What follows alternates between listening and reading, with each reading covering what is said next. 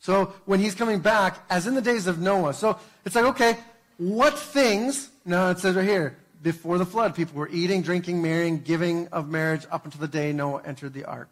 All right? So there's a whole bunch of things we can preach about. This is one of the verses that I want to just say, though. I think it has more weight than just who was getting married and who wasn't getting married. All right? As in the days of Noah. So we're saying, why are we even looking at what happened before the days of Noah? Well, because this says that we're going to have some things that repeat. Okay? Genesis 6, I'm going to start here in these verses. The Lord saw how great the wickedness of the human race had become on the earth, and that every inclination of the thoughts of the human heart was only evil all the time. And the Lord regretted that he had made human beings on the earth, and his heart was deeply troubled. So the Lord said, I will wipe from the face of the earth the human race that I have created, and with them the animals, the birds, and the creatures that move along the ground, for I regret that I have made them. But Noah found favor in the eyes of the Lord. I had a couple people ask me, hey, can you just give us some more background? What exactly is this regret thing? Like, I mean, if he created everything, like he had to have known it was coming. What does it mean, like him regretting this, right? And so, we're going to take a little bit of a deep dive there. Anybody want to pronounce that top word? Yeah, you got it. Perfect. All right? I don't even have to say it.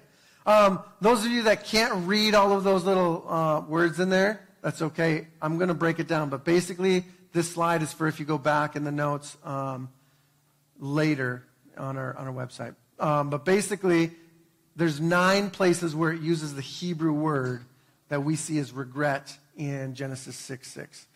So I'm going to walk through them fairly quickly. Genesis 24:67. Then the servant told Isaac all that he had done. Isaac brought her into the tent of his mother Sarah, and he married Rebekah. So she became his wife, and he loved her, and Isaac was comforted after his mother's death. So the regret in Genesis 6 is translated here in English as was comforted in multiple different translations. And here you have somebody going from grief of losing his mom to intimacy and starting a marriage. Okay, so that's the context there. We're not going to get more into that story right now. Genesis 38:12. After a long time, Judah's wife, the daughter of Shua, died. When Judah had recovered from his grief, he went up to Timnah to the men who were shearing his sheep, and his friend Hirah the Adullamite went with him. And this right here, sometimes it's recovered from his grief, when time of mourning was ended, was comforted, the time. So those are the different words used in translation. None of those say regretted. It has more to do with grief that again led to intimacy, and the intimacy that happens after that is with Tamar, for those that want to know the reference point. Exodus 32:14. Then the Lord relented and did not bring on his people the disaster he had threatened. Moses turned and went down the mountain with 2 tablets of the covenant law in his hands. They are inscribed on both sides, front and back. So here you have Moses on the mountain, right? And as they're coming to get into this covenant, right? God and the people are down there making idols. They're doing all this stuff. And God got angry, and then he relented, because there's this point where he's like, oh, man, I just need to wipe them out and start over with you, Moses. And he's like, no. Let's not do that. And God relented, right? So it's there's this grief, this anger that relented, which ends up becoming, in the next chapters, an intimacy and a sign of a covenant. All right, 2 Samuel 24:16. When the angel stretched out his hand to destroy Jerusalem, the Lord relented concerning the disaster and said to the angel who was afflicting his people, enough, withdraw your hand. The angel of the Lord was then at the threshing floor of Araunah the Jebusite. And in each one of these, it's relented, relented, and relented. And this is grief. David screwed up. Then an angel of the Lord came to David and said, hey, you got 3 options. Which option do you pick? He picks the third one. And then in the process, God is in the process of doing just judgment on Israel. And he relents. He stops. He's like, you know what? I want my mercy more. There's a lot more to that story. 1 Chronicles 21:16. And God sent an angel to destroy Jerusalem. But as the angel was doing so, the Lord saw it and relented concerning the disaster and said to the angel who was destroying that people, Enough, withdraw your hand. So here was sorry, relent. Here's a fascinating one. There's a couple translations where it says, and God repented. Right? And so when we talk about repentance, it's literally like a turning away from the direction you're going. And so it's like God was going down this path where there's, a just judgment, and he turns away and chooses mercy instead, which is fascinating. This is grief, which leads to a different kind of intimacy, which is a covenant in Solomon's temple. So David wanted to make a temple. Didn't get to because too much blood. Psalm 106:45. Many times he delivered them, but they were bent on rebellion, and they wasted away in their sin. Yet he took note of their distress, and when he heard their cry, for their sake he remembered his covenant, and out of his great love he relented. He caused all those who held them captive to show them mercy. So again, you have this thing that's going, and he relents and goes into mercy instead. Okay? It says, for their sake relented, and repented, and relented, are the translations there. And we have grief to restoring a right relationship with his people because of his covenant. Jeremiah 20:16-19. Some of the elders of the land stepped forward and said to the entire assembly of the people, Micah of Moresheth prophesied in the days of Hezekiah, king of Judah. He told all the people of Judah, this is what the Lord Almighty says. And he keeps going.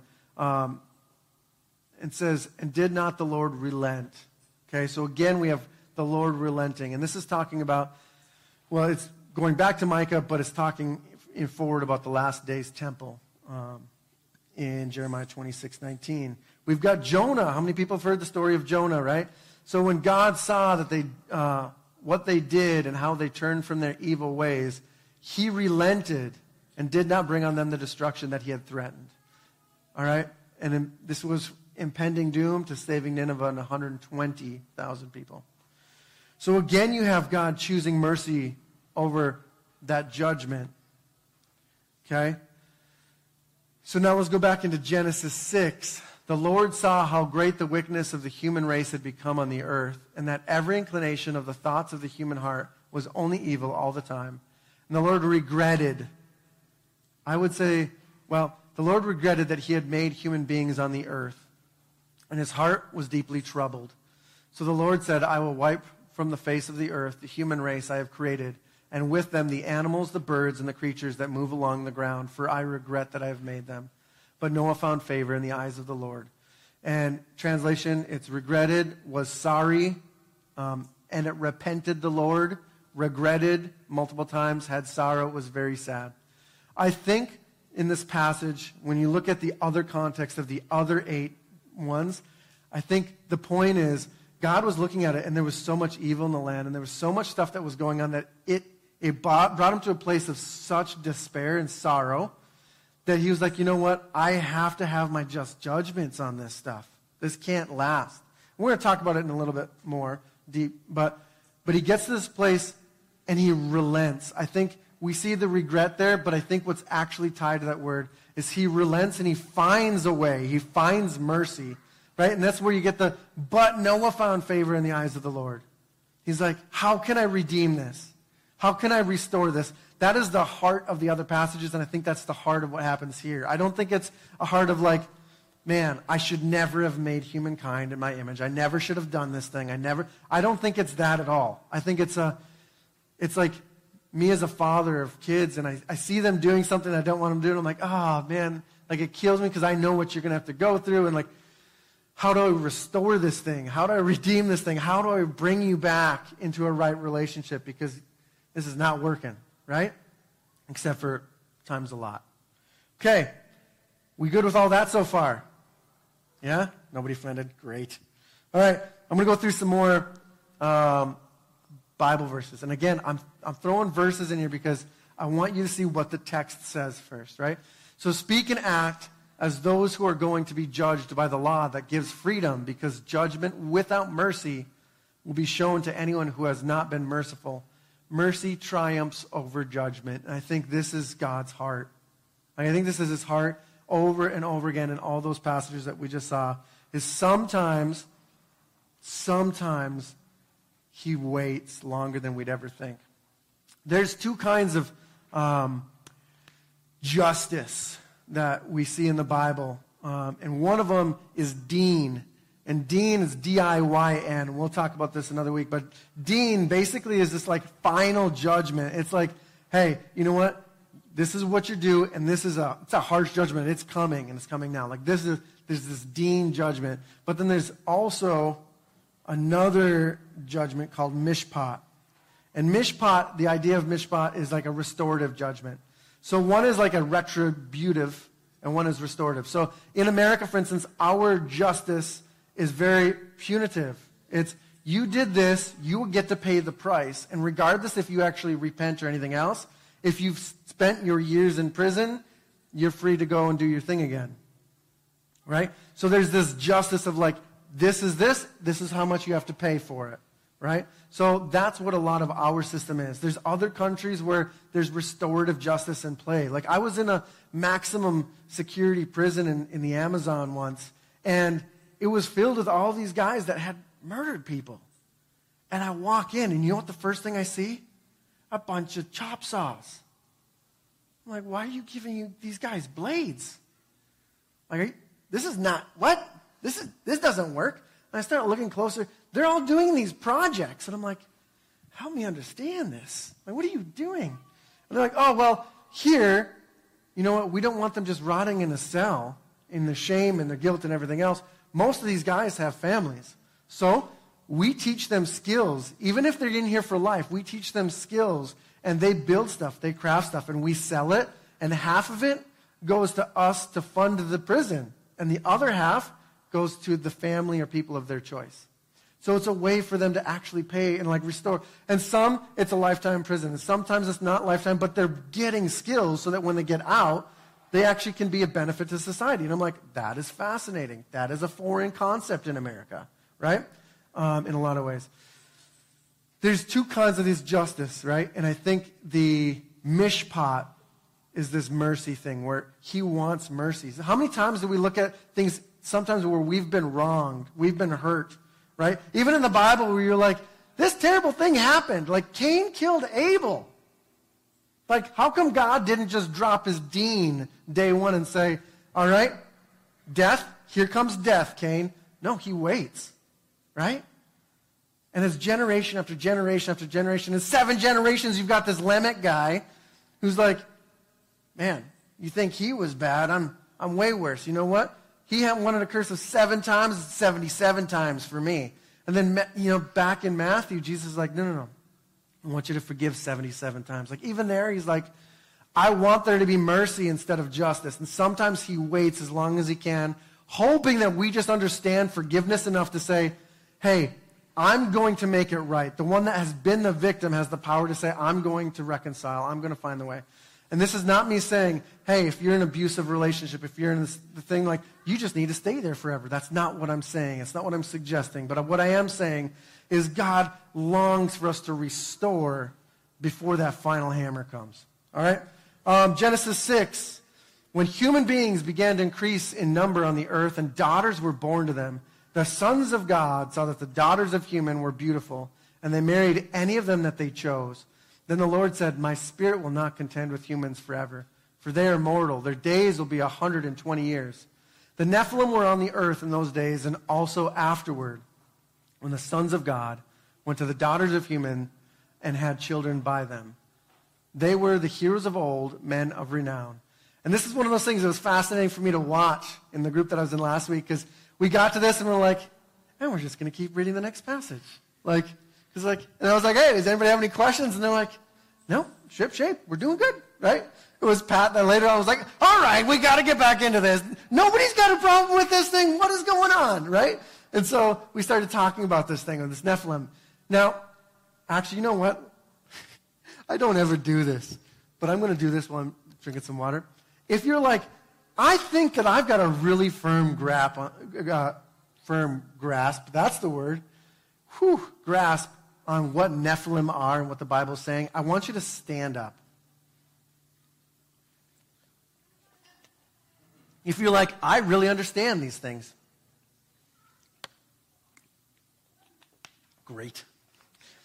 Hold hopefully it's not the fear of man. That's because there's some crazy stuff in here when you start looking at it. And you're like, what in the world is this sons of God find the daughters of Adam attractive? And there's a bunch of different commentaries. And I can give you a bunch of different views and commentaries of what different people at different time periods thought. At another day, come find me. All right? First of all, there was a question before we get deep into that. No,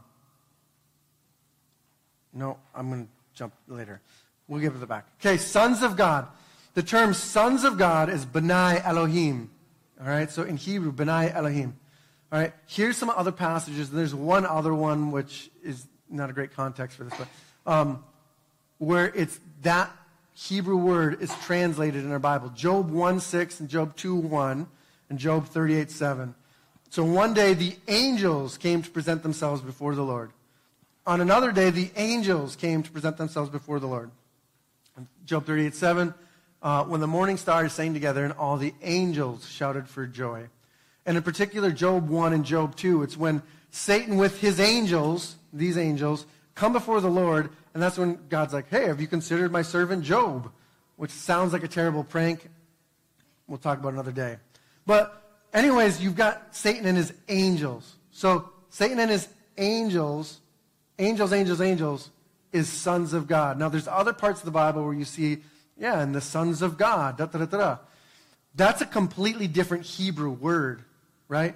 But sometimes when we translate things through different languages, we don't necessarily have great translations. And, like, people try to do their best, but sometimes there's not, like, an appropriate word from this language to fully understand what is going on. But what this is saying in here, the sons of God are probably what? Angels, demons, right? If they're with Satan. So, all right, so are the angels or the demons? What exactly does that mean? Okay, so Nephilim, most scholars assume that Nephilim come from the root word nephal, which means to fall and to lie. All right, the assumption that many scholars make is that Nephilim means the fallen ones, right? So if you have the fallen ones, that goes back to like Revelation, I think 22, where it talks about Satan being cast down and a third of the angels, right? And so you're looking at it and you're like, oh, okay, so that's crazy, right? How many people are back to like, okay, let's look back at that verse. All right? So let's just say, and then demons saw that daughters of humans were beautiful, and they married any of them that they chose.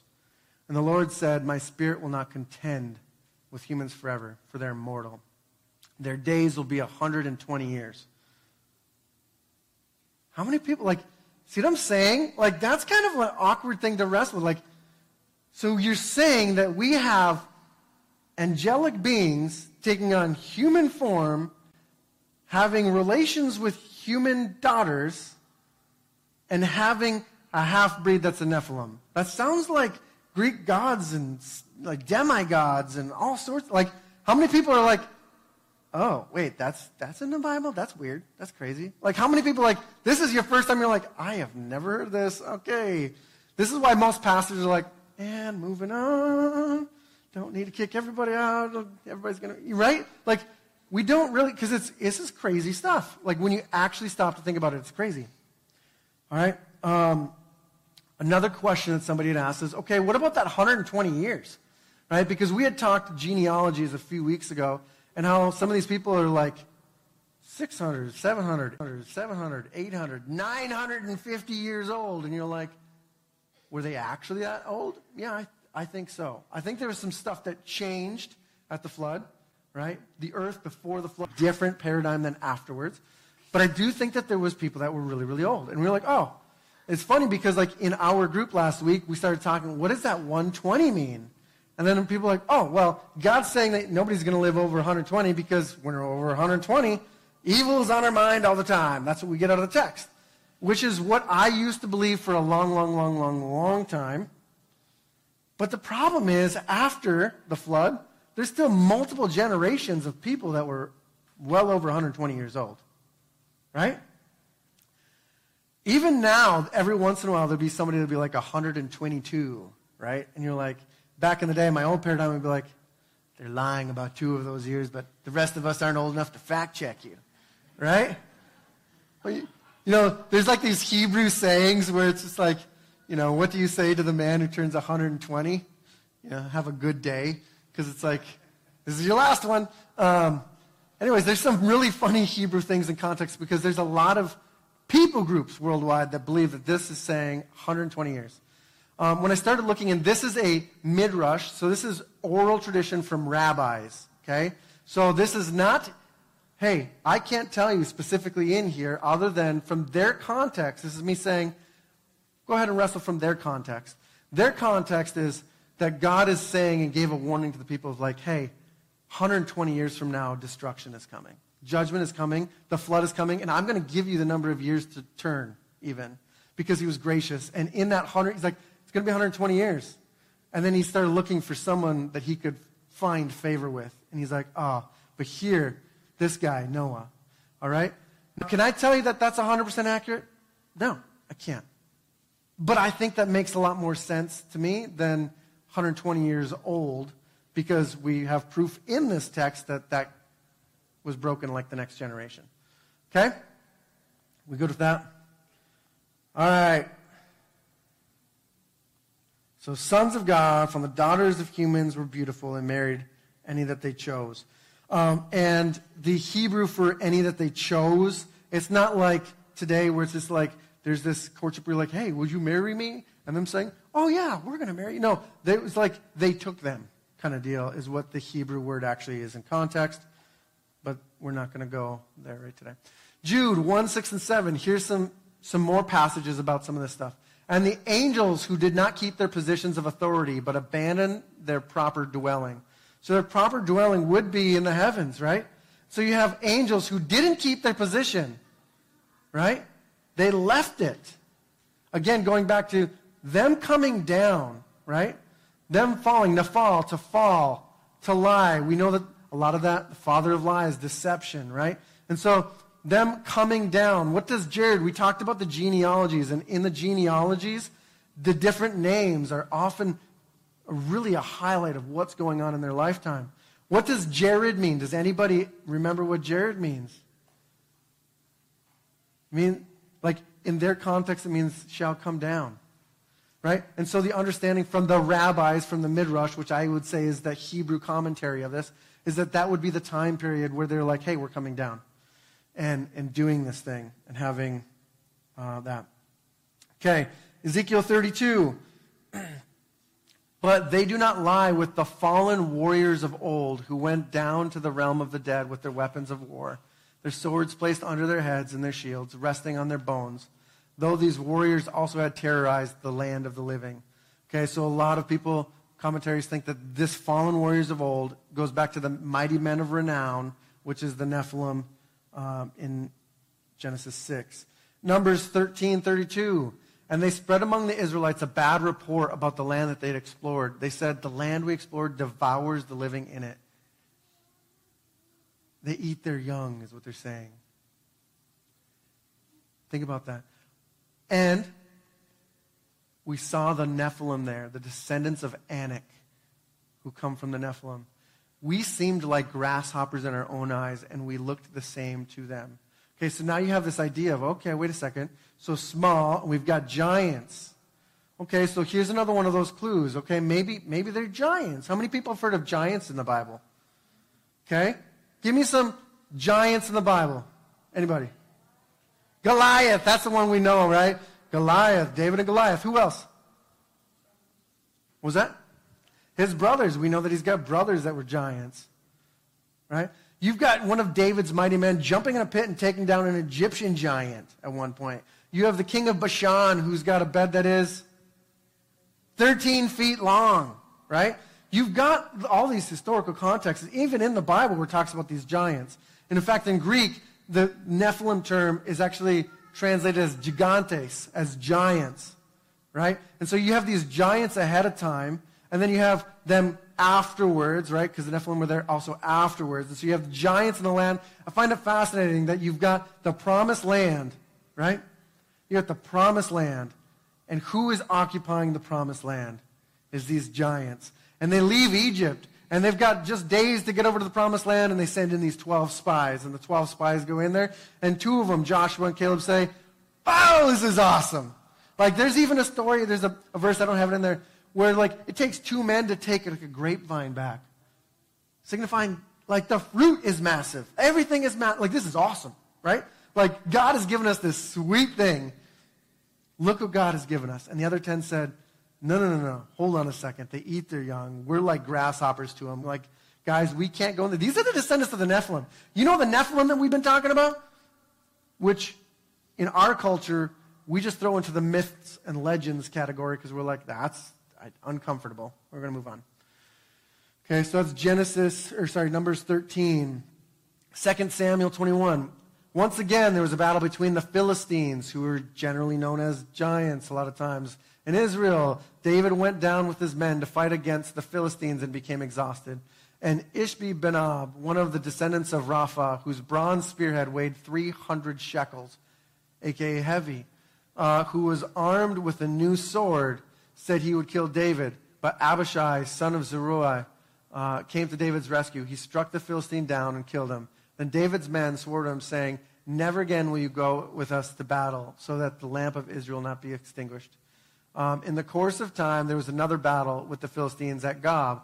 Another time, Sibaki, the Hushathite, killed Saph, one of the descendants of Rapha.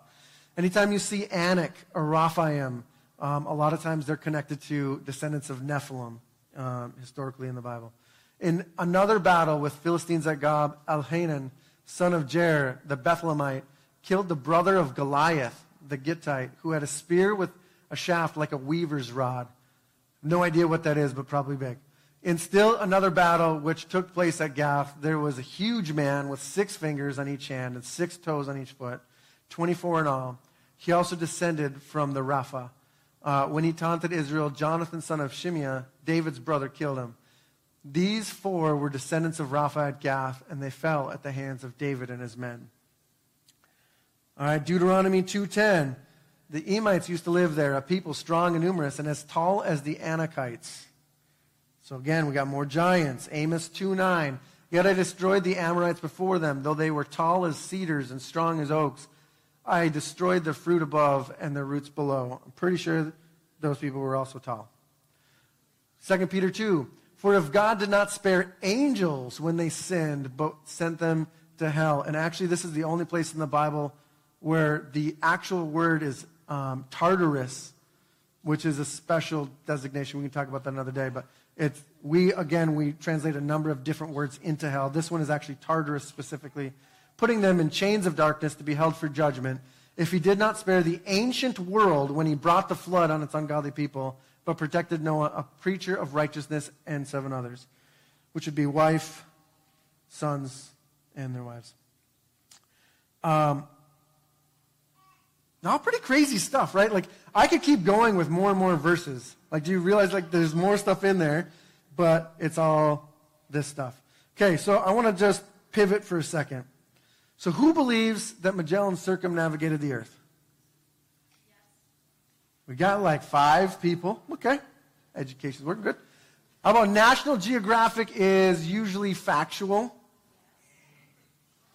See, I'm quickly getting into the bias of our culture today where everybody's like, fake news, right? How many people think the New York Times is factual? I'm just digging myself holes right now. All right. How many people believe that giants existed before the flood? How many people think that giants existed after the flood? Okay, how about existed during Moses' time? How about existed in America? You're like, wait, what? Andre the Giant. We've got Andre the Giant. Come on, guys. Nailed it. All right, so we talked about at the very start. Let me go all the way up. All right, so I start off all the time of like, okay, what does the Bible say? We just spent like 25 minutes reading scriptures of what the Bible says about this stuff. I told you some of the oral teachings and rabbis' perspectives, although we'll talk about more of that next week. We've talked a little bit about historical context. We talked about some of those things. So I'm going to start looking at some history things and some stuff where you're like, okay, so if we believe all of this stuff,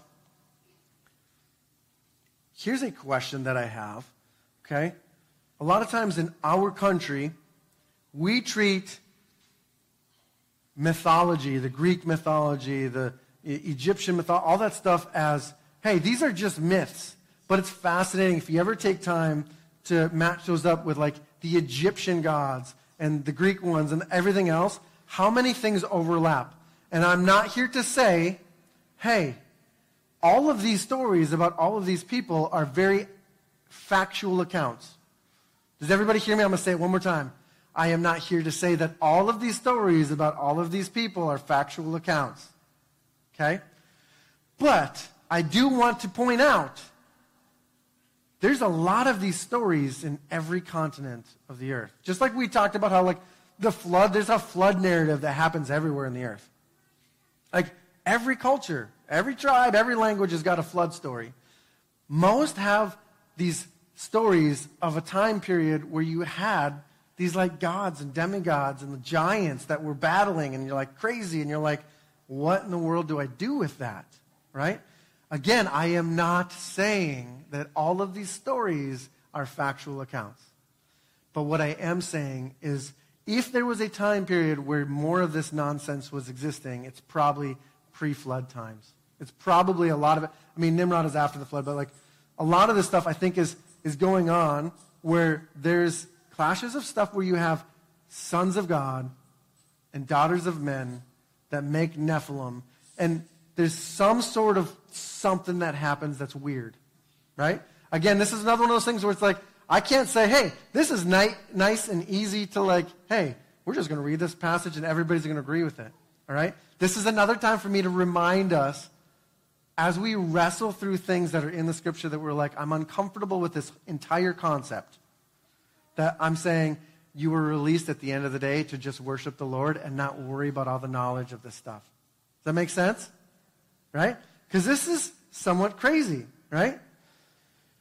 Okay, we would probably see it in kids' literature if there was some historical thing of giants. And it's fascinating. You start seeing Jack and the Beanstalk and the BFG and the Selfish Giant. Like, there's a bunch of these ones, Gulliver Travels. And you're like, oh, but Benny, these are all just, made-up stories. Yeah, I get it. Let me say again, I don't think this is all factual accounts of... Does that make sense? I'm not saying, oh, great, I'm going to go read Gulliver's Travels, and now that I know this, now I know, oh, that's what the truth is about history. Okay, that's not what I'm saying. I'm saying if there's giants and there's historical giants, we would see these things in the oral traditions in different cultures. And we see these things in oral traditions of different cultures. My relatives come from a place called Mousehole, Cornwall, England. And I was just looking at the spot recently. It's St. Michael's Mount of Cornwall, England, and it's in the bay. And there was a time before that huge castle was there where there's history. I mean, they teach it. Again, we teach all this stuff as mythology.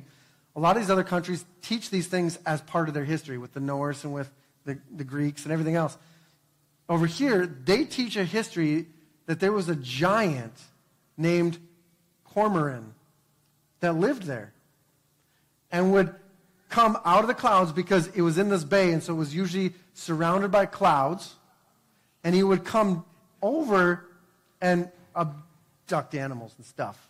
I'll say stuff for the fact that we've got little ears, right? And go back there, and you're like, wait, what? That sounds a whole lot like a couple stories, like the BFG that goes in the clouds. Like, that's crazy, but it also kind of sounds a lot like Jack and the Beanstalk. Well, guess what? There was a guy named Jack, and I don't remember his last name, and they have a year where he historically, by their history, went and killed the giant. And you're like, where do you come up with these stories? I don't know. Maybe there were actually some stories. Okay, how about this one? Those that were uncomfortable with that. The two signs up there. Does anybody know who that is? Can you read that? Gog and Magog. How many of you guys have heard about Gog and Magog in the Bible? There's a number of places about Gog and Magog. Did you know that every year there's countries today, every year that they throw these, it's not 4th of July, they're not throwing candy, but they're doing a parade where they make these statues of Gog and Magog, and they actually bring them down the streets, and they do a bunch of different things. Did you guys know that? Because to them, it's part of their history of these two giants that were in their land. Fascinating stuff, right? Okay. Ferdinand Magellan. Evidently, the guy that is described, he talks about getting into Patagonia, and they see this giant acting crazy on the land. And so they sent a guy over and made contact with him, and eventually got them to bring him back to a community of giants. And you're like, this sounds whack, Benny. Pretty sure Magellan is not a Christian.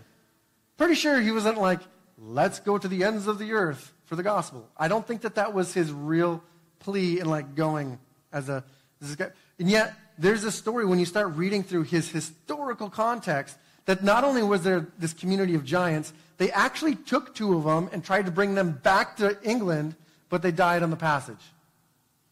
You're like, well, that's whack. Well, you know what? In 1615, a Dutch guy, two guys, Jacob Lemaire and Willem Schouten, they had the same experience, essentially, minus trying to take two, but down in Patagonia. And you're like, Benny, this is weird. Why are we going down to giants? Because I just want to give you some non-Christian context of where they have historical texts of running into giants. And they were talking about really big ones. 1766, John Byron went down, same situation down in Patagonia. There's a guy named De Vaca who was an explorer in Florida, and he faced aggressive giants that wiped out a number of their crew as they were first time going into Florida. 1519, Alonso Alvarez de Pineda, village of giants in the Mississippi of the United States. 1539, Hernando de Soto, Southwest American guy, said frequently came across tribes of natives ruled by giants. In fact, when I was in San Diego, there was some of the native tribes there that they have an oral tradition of giants of red hair that were massive that lived in the caves in the area. And you're like, that's weird, right? You've got Hernando de Alcaron, 200 giants along the Colorado River. I'm giving you snippets of their journals. These are different years, different time periods, different parts of America, right? May 4th, 1912, the New York Times wrote an article about a guy that found 18 giant skeletons in Wisconsin. Are we a little closer to home now? In Wisconsin. They took pictures of all these things. They wrote about it, everything else. And then, we were like, no, that's weird. We're moving on. We're doing the Western thing. Don't have a place and context for that paradigm. 2002, National Geographic published an article about a dozen Cyclops giants between 12 and 15 and a half feet tall. Their skeletons found in Greece. Okay? The next thing that I want to tell you is I have not taken the time to vet the next pictures. And I am fully aware that in our society, most of those that are in college and most of those that are in kindergarten can Photoshop all sorts of nonsense. This is not me saying all of these are actual and accurate representations of real life. But my guess is some of them might be, and I know that there's thousands and thousands and thousands of pictures you can find if you Google them tomorrow. Not right now. But when you start looking at some of these pictures, this one's probably Photoshopped, right? But it was just for fun. Right? These guys in Egypt, right? This one, probably not a real skull. This one, I don't know. Who knows, right? This one looks more realistic than the other ones. Could be Photoshopped. But, are you getting the picture of, these, some tall dudes, right? There are people, even in the last 100 years that we know of, and I don't remember their names, that have been, 8, 9 feet tall, that look massive, right? And some of these, in these contexts, are, up to 15 and a half feet tall. That's crazy, all right? All this to say, there's a lot of context when we look at the Bible, when we look at historical context from different cultures, when we look at kids stuff, when we look at, even finding skeleton bones. There's been a long history of finding giants. And I would say, you know what? I think there were giants in the land. I think what the Bible is saying is there's some crazy stuff that happened, right? And I think the crazy stuff didn't just happen before the flood. I think crazy stuff happened after the flood too. All right, so why in the world would sons of God, these angels, these demons, come down and mate with women, right? Anybody else have that question? Nobody? I'm going to save it for next week. Now, anybody want to know? No? Man. All right, I'm going to talk to you because you're doing a little... No, I'm just kidding. I think it kind of goes back to this Genesis 3 where I think there's a mystery and depth that we don't fully understand. After they ate of the tree, here's God cursing the serpent. And he's talking to the serpent. I will put enmity between you and the woman and between your offspring and hers. And I think that there's two lines that have been at war ever since. And if you think about this serpent that is evidently a representation of Satan, there's stuff that's going on where there's an enmity there. I think game plan when you're talking about war is, okay, then if I can't take down God, I'm going after the ones in his image. If I can corrupt those in his image, then we'll go from there. And I think that that's the motivation for this plan of we're just going to go and essentially corrupt their flesh. Does that make sense? Okay. Genesis 6. I'll finish up soon. I know I'm going a long time. You guys have been doing a great job. But Noah found favor in the eyes of the Lord. This is the account of Noah and his family. Noah was a righteous man, blameless among the people of his time, and he walked faithfully with God. Noah had 3 sons, Shem, Ham, and Japheth. We're going to talk a lot more about Noah in the next weeks. But I want to focus in on that word blameless, because another question that people said is, how in the world was Noah blameless? If everybody's intent was evil all of the time, how did he stay righteous? How did he stay blameless? And there's a couple things. There's one, righteous man. If you look at the righteous man, it's actually him choosing to make decisions to walk with God. That would be the hard steps of actually following, listening, trusting, obeying. All those things that we're like, man, I don't know how this guy had that kind of righteousness where I give him props. And in the New Testament, it's like this guy was a righteous man. It's credit to him as faith. You know, like there's stuff that in here where you're like, Noah's like, whew, all right. That's the righteous side. The blameless one is a fascinating thing. When you look at blameless,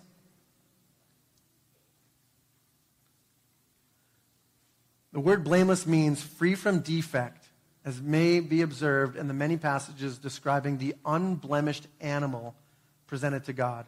There's a bunch of verses when you talk about Exodus, Leviticus, when you're doing the sacrifices, you had to take a pure and spotless animal for the sacrifice, right? In this context, I'm not saying that Noah was without sin, okay? That's not what I'm saying. What I'm saying is he was without genetic defect. By blameless, there's a purity of genetics that was in him. Does it make sense? Okay. I'm going to leave us on that, and I'll resolve some of that stuff next week. But what we're going to do right now is I'm going to encourage everybody, as is tradition with our church, is we're going to meet in groups of 3, 4, 5, 6 people around you, and we're just going to pray a blessing over each other. Those of you that are new, you're like, you just put me on the spot to like pray with people. I'm like, if you're not comfortable with that, like I'm encouraging you, 1, take a step out and try it, or 2, let somebody just pray over you, okay? It doesn't hurt if they pray a blessing over you, yeah? And if you're like, I've got specific things I need prayer for, they can pray for you. So we're going to do that as a church, and then what we'll do is we'll pivot back into some worship through singing, and then we'll have just time to go and meet people and hang out. All right? So go ahead, find some people, pray with them.